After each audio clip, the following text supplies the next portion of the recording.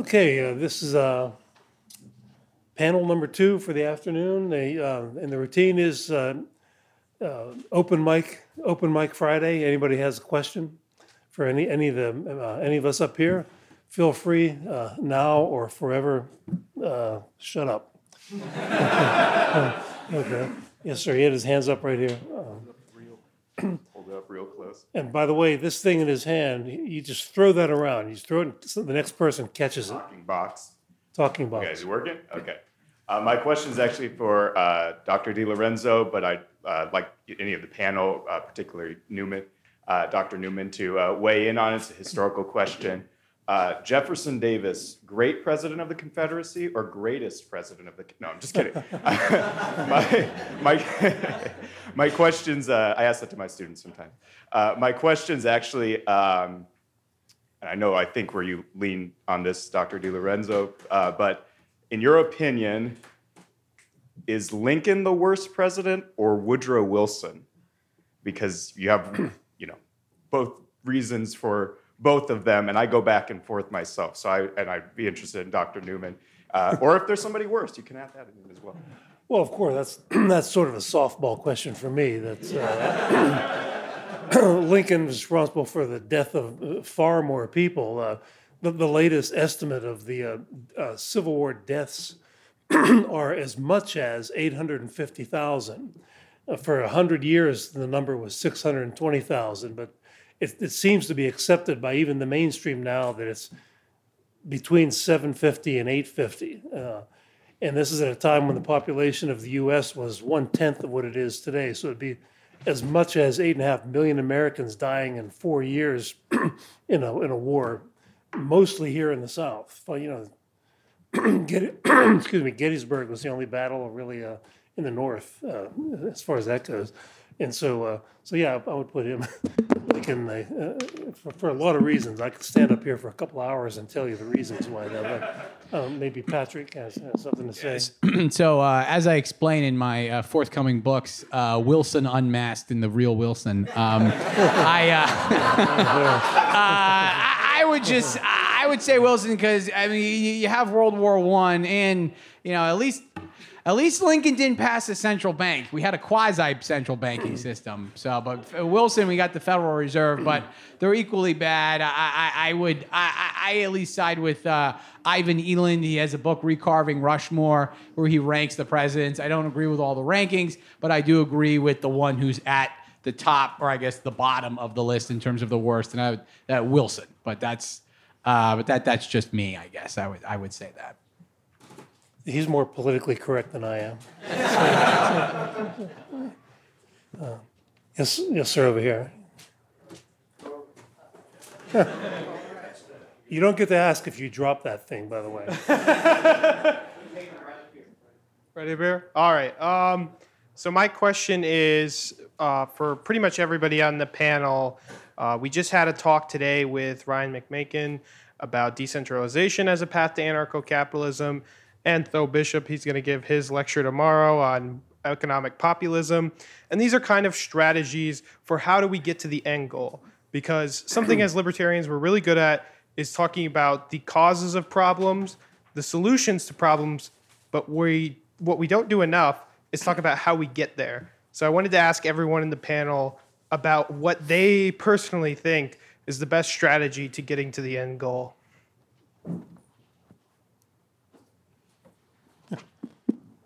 Any strategy that works, and every strategy that works should be used. I would point to the marijuana legalization movement as something that's very interesting and potentially very powerful.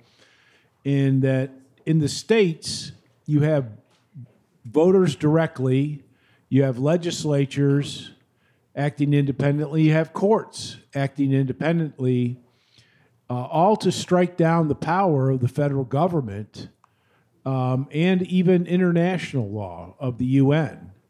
So that's something that was done, in the state of Colorado, independently, against the law, against the wishes of the governor and the state legislature, and they made it happen. They opened the door for all these other states to go in that same direction, and the same model can be used in any number of different areas for states to withhold their authority and agreement with various parts of the federal government seriously undermines the type of authority that the UN and the federal government would like to have, and the less of that kind of power that they do have, the better.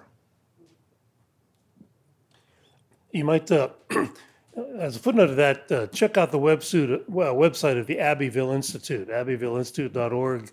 Don Livingston, the founder of it, he says that Americans are too conditioned to thinking horizontally about politics, left and right.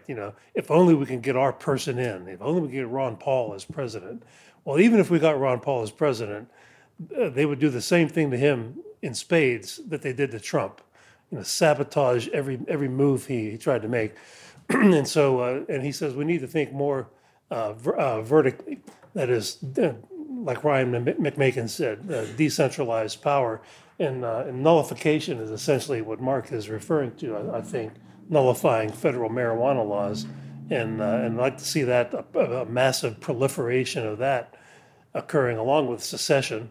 Thomas Jefferson thought there would be at least 3 confederacies, even during his time in the 1820s. He said that, and he said they will all be our children, meaning all be Americans, and we would wish them well.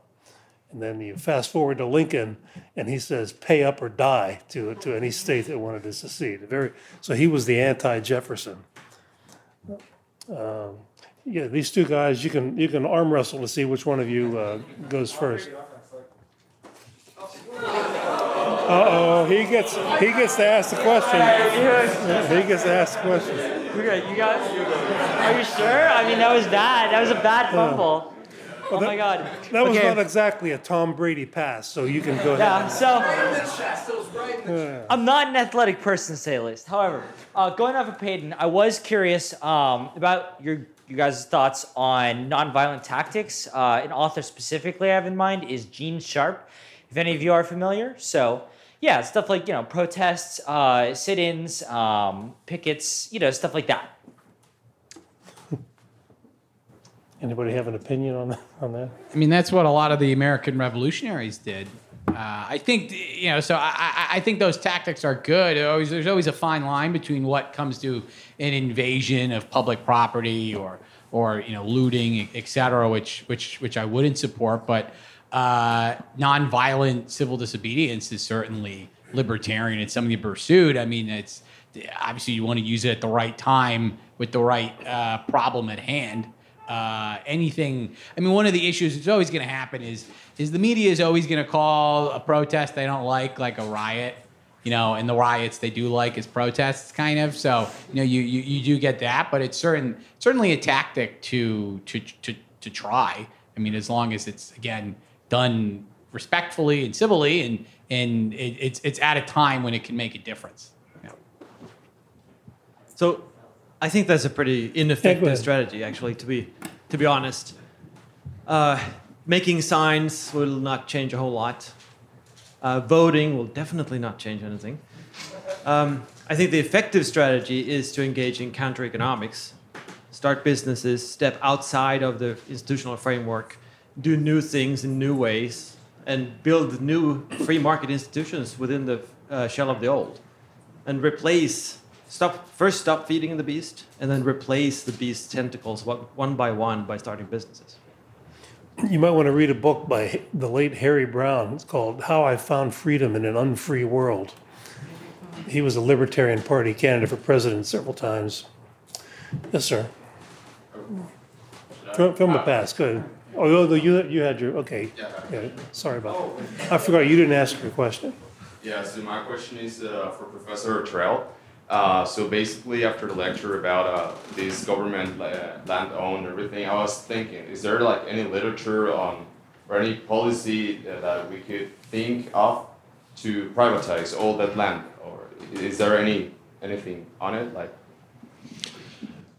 If you're talking about privatizing public lands, that is, I think you could see some movements in that direction with some subcontracting, but that's only a slight movement. I think you'd have to you'd have to communicate to people the abject failure that federal land management and state land management has been.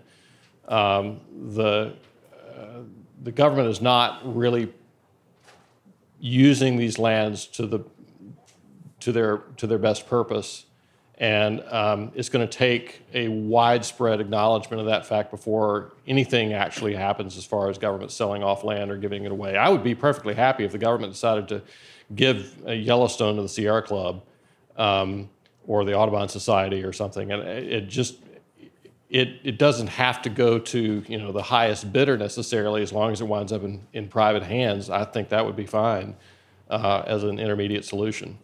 Check out the website of Political Economy Research Center, PERC.org, PERC, in Montana. They've been working on this for 40 years, and they do have a huge literature on this. They have a whole program on what they call enviropreneurship, and it's a lot of ranchers and farmers in the western states who are in business, who are finding ways to privatize land and to solve problems with the land through free markets and private property solutions rather than government regulation and dictates. And so that's what if you're interested in the literature, that's where you need to go. I would add too on that. There's groups like Nature Conservancy and the American Prairie Reserve that are taking land and basically holding it in trust in its natural state. And when people can see that kind of contrast, where there's a private organization that's fulfilling that same function and doing a better job of it, then that might help people to see that we don't need government to engage in conservation. Right. Thank you so much. This man here had a hand up next. Okay. So this is for Dr. Bylund. You're obviously an entrepreneur. You teach entrepreneurship at Wellness State. I was wondering. Those are not the same things.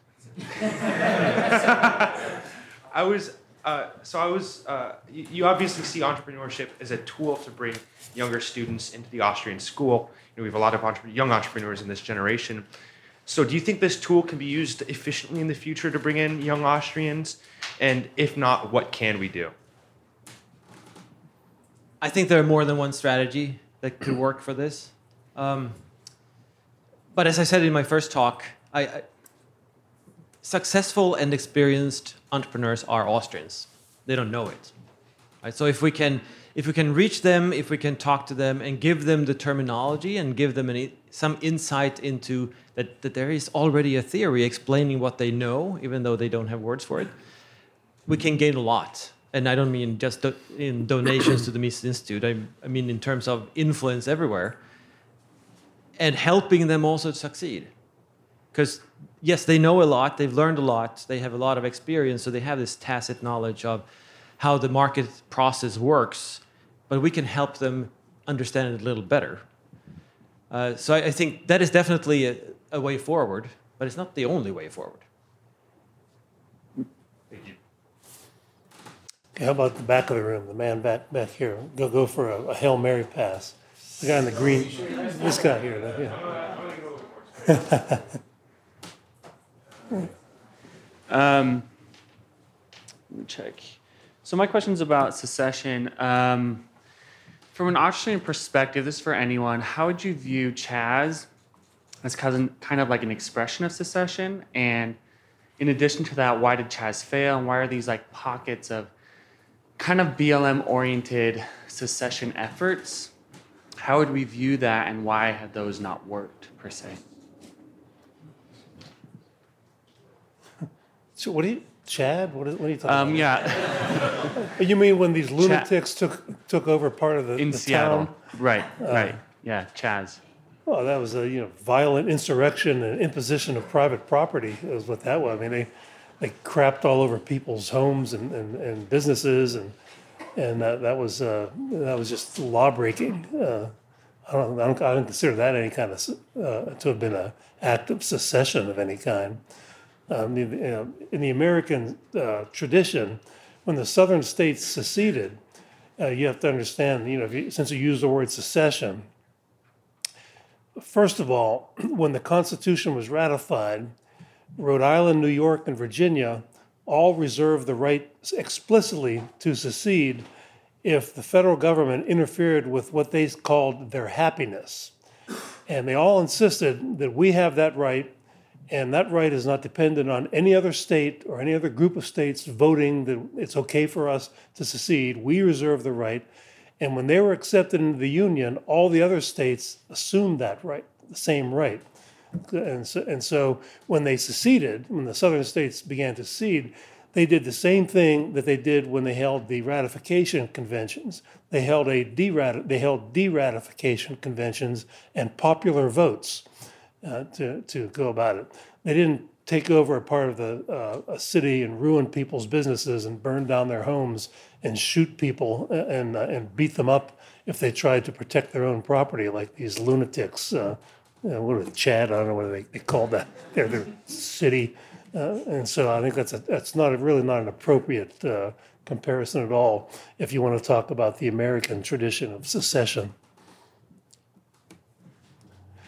Oh, the man way in the back there. Let's give him you can just hike that, between your legs. My question is for Dr. Terrell. It's about Speak up, please. For Dr. Terrell.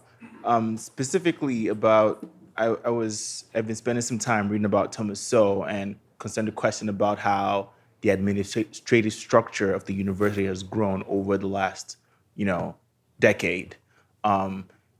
And I wanted to get your thoughts on it. So, and does this stem from the fact that a lot of students are mismatched with the universities they go to largely because of either affirmative action policies or, no child left behind type of policies? Because, Dr. Sowell would say, when he was at Cornell, some students who, because you're expected to be reading at the level of the 95 percentile at Cornell, and some of the students who probably reading at 75 percentile, which is great, are admitted to Cornell. And many times you see the students failing out of class because the professor expects them to be reading at this level and teaches them at that level. So and because a lot of them, drop out of school, and that's not good for the university. They create this huge administrative structure around university to create like remedial classes, support for the students, and that might have unintended consequences. And I wanted to get your thoughts on that in general. Yeah, one of the things that I didn't mention earlier today is that colleges and universities are dealing with some of the problems that are coming out of failures in K through 12. And so there's more of a need for college classes to make up for the lost ground that students have when they come out of high school. They don't have the verbal and quantitative skills that we would expect them to have and that they might have had in the past. And so colleges and universities are starting with, in some cases, students that aren't prepared for college work. And the incentive that colleges have financially, largely because of government subsidies, is to kind of coax these students along and maybe fudge the requirements a bit to allow the college to continue to collect taxpayer dollars. And there's colleges sometimes will either turn a blind eye to problems like plagiarism, or they will kind of impose slap on the wrist kinds of penalties for these kinds of things. And it's hurting the students who do come in prepared. You couple that with grade inflation and some other ways that colleges and universities have tried to adapt to that ill-prepared student, and you end up with the kind of degradation of the value of the degree. So I am not sure how to solve that, but a part of that is going to have to start with K through 12, and it's a problem that's, I think, pervasive across public and private institutions. They're still facing some of the same problems. Yeah, 20 or 25 years ago, a woman named Rita Kramer wrote a book called Ed School Follies. She went all over and studied schools of education to learn what teachers are taught, people who are getting degrees in education. She went to Harvard and Stanford, and then she went to small schools, colleges, and wrote this whole book. And she concluded that the average teacher, like if you have credentials in English, you would never have read actual Shakespearean plays. You would have read Cliff Notes summaries of Shakespeare's plays. And so she concluded that the average teacher, there are exceptions, of course, is grossly uneducated as far as that goes. There are many exceptions, of course. All of us have had, can name good teachers that we had if we went to public schools, as I did. But I think that's a part of it too that Tim is referring to. And that was about 20 or 25 years ago. And my impression is worse now than it was schools of education. When my first year in graduate school, I worked as a research assistant for Gordon Tullock and Richard McKenzie. They were writing a textbook, and they made a bet with me one day at lunch. They said in McKenzie's class of 300 freshmen, and they listed on the roster all the majors of everybody. He said, I bet every single education major will flunk the test. I took the bet, and I lost. And that was 40 years ago. And so it's probably worse today. So let me add something too, because both Tim and Tom have talked about the lack of knowledge when students come to the universities, and that's part of the problem, because we should expect people to have a certain level of knowledge on all these different things. One thing that I've struggled with teaching entrepreneurship is that students know the wrong things. They have been miseducated. And I know I shouldn't probably say this, but what the heck, I'm tenured now. But I have to spend some time in my classes to deprogram the students first and tell them, no, that's not how the world works. And no, that's not what profit means. No, that's not what a business is. Right? Because they've been taught through K through 12 some weird stuff that I don't know where it comes from. So it seems like the teachers too are either uneducated, miseducated, or just ideologically driven. Yeah, I had a sophomore economics student that when I tried to teach him how voluntary trade is mutually advantageous between buyer and seller, it was like a light bulb went off in his head, and he said, well, I've been taught that businesses basically take advantage of people's wants. If people have wants, they take advantage of them. And he went through 12 years of private Catholic school, and that's what they taught him about economics. And so I had to do what Per is saying and reprogram him and his classmates from this foolishness that their heads are filled with, and they're paying $60,000 a year their parents are paying $60,000 a year for this. Other question? Anybody else? Right here in the front row. This is a question for you, Dr. DiLorenzo. I was wondering, after Lincoln's death, of course, Andrew Johnson became president, and the radical Republicans were not fans of him. I was wondering what your opinion was of Andrew Johnson. Okay, we didn't lecture about this week, but asked me questions about Lincoln and so forth.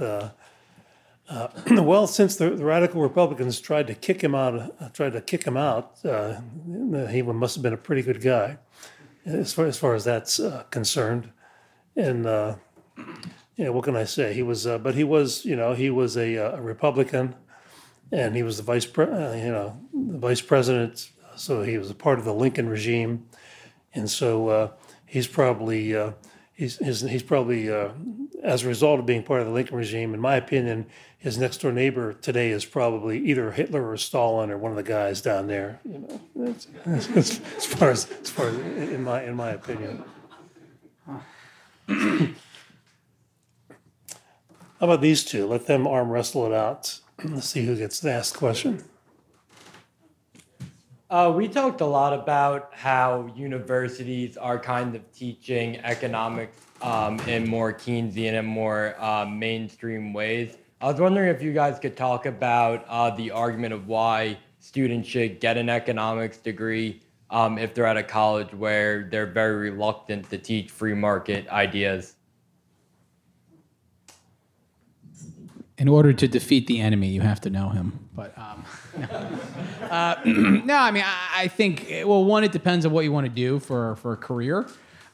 So getting an economics degree is just in general like a signal, right? It signals a certain level of intelligence, a certain level of conformity, persistence, et cetera. So going to a mainstream program and doing that, especially if you have to do a good amount of math, like that could be good for finance degrees, for private sector. It's a good analytical, just helps you think logically. Even something like with basic graphs and math, it could be tougher than a lot of business degrees and other sorts of social science degrees where there's a lot of fluff.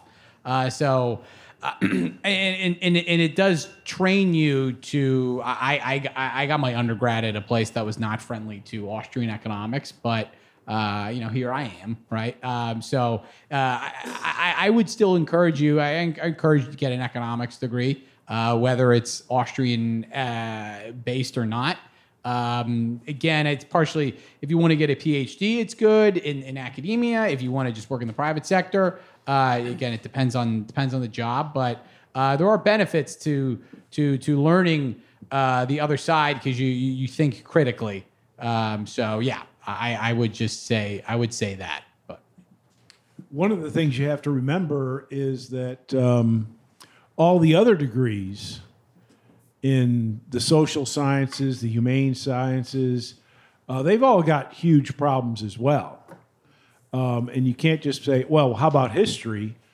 Because there's a lot of problems, a lot of extremely left-wing history professors. So you're going to get pretty much nothing but misinformation, whereas you'll get bits and pieces of good information even from mainstream economic programs, and you'll learn about what's so wrong with the economics discipline and economic education in the process directly. I'll tell you a short anecdote. I used to hand out a magazine article to my principals of economics students. It was an interview with Bill Belichick, the New England Patriots coach. He was an economics major in school, and he said, every decision I make as a coach is based on what I learned about marginalism in economics. So you don't have to get a degree to understand that. But I used to use that when I taught opportunity cost and trade-offs in the principles class. So you might want to look for that online. It's probably 10 years old now at the time. plus, Bill Belichick likes deflation too, right? So. Yeah. He's a deflationist. Yeah, deflationist. Yeah. How about this guy back here in the white last one? Shirt? Oh yeah. Oh, him, and then behind you. Okay, so we all know, based off of theory, that a freer society, whether it's anarcho-capitalist or minarchist, would be much better than anything we currently have, right? This being said, though, we're so far away from a society that any of us in this room would consider ideal. So what I want to ask is, do you guys think that humanity is just condemned, for the rest of history to be constantly fighting the state? Well, that's the battle between liberty and power. I mean, that's what's been going on throughout history, and that's there's always people who want to get special privileges. So the only way we can defeat that is through greater education. But humans aren't perfect, so yeah, we'll probably be in that battle. Now there'll be different degrees of victory. Sometimes liberty will be winning, sometimes power will be winning, but we're always going to be fighting error. We're always going to be fighting economic fallacies, so we'll always be fighting the long arm of the government, unfortunately. I communicated with Ron Paul a while back, and he asked me what I was doing. I told him about a book I was writing, and I told him it seems futile, though, doesn't it? And his response was to say, he said, well, at least it makes life interesting. And then our old friend Gary North once said what he thinks a lot of what he does, in writing articles and things, is basically peeing on the front steps of City Hall and running away. He said you can't defeat City Hall, but you can at least harass them in some way, and it's kind of fun to do that. I think we end at 4:15, right? Yeah. Yeah, we do. Yeah. Okay. So we can answer question outside. I think we got. Yeah, we're all done. I guess it's 4:15. Yeah. Yeah. Okay.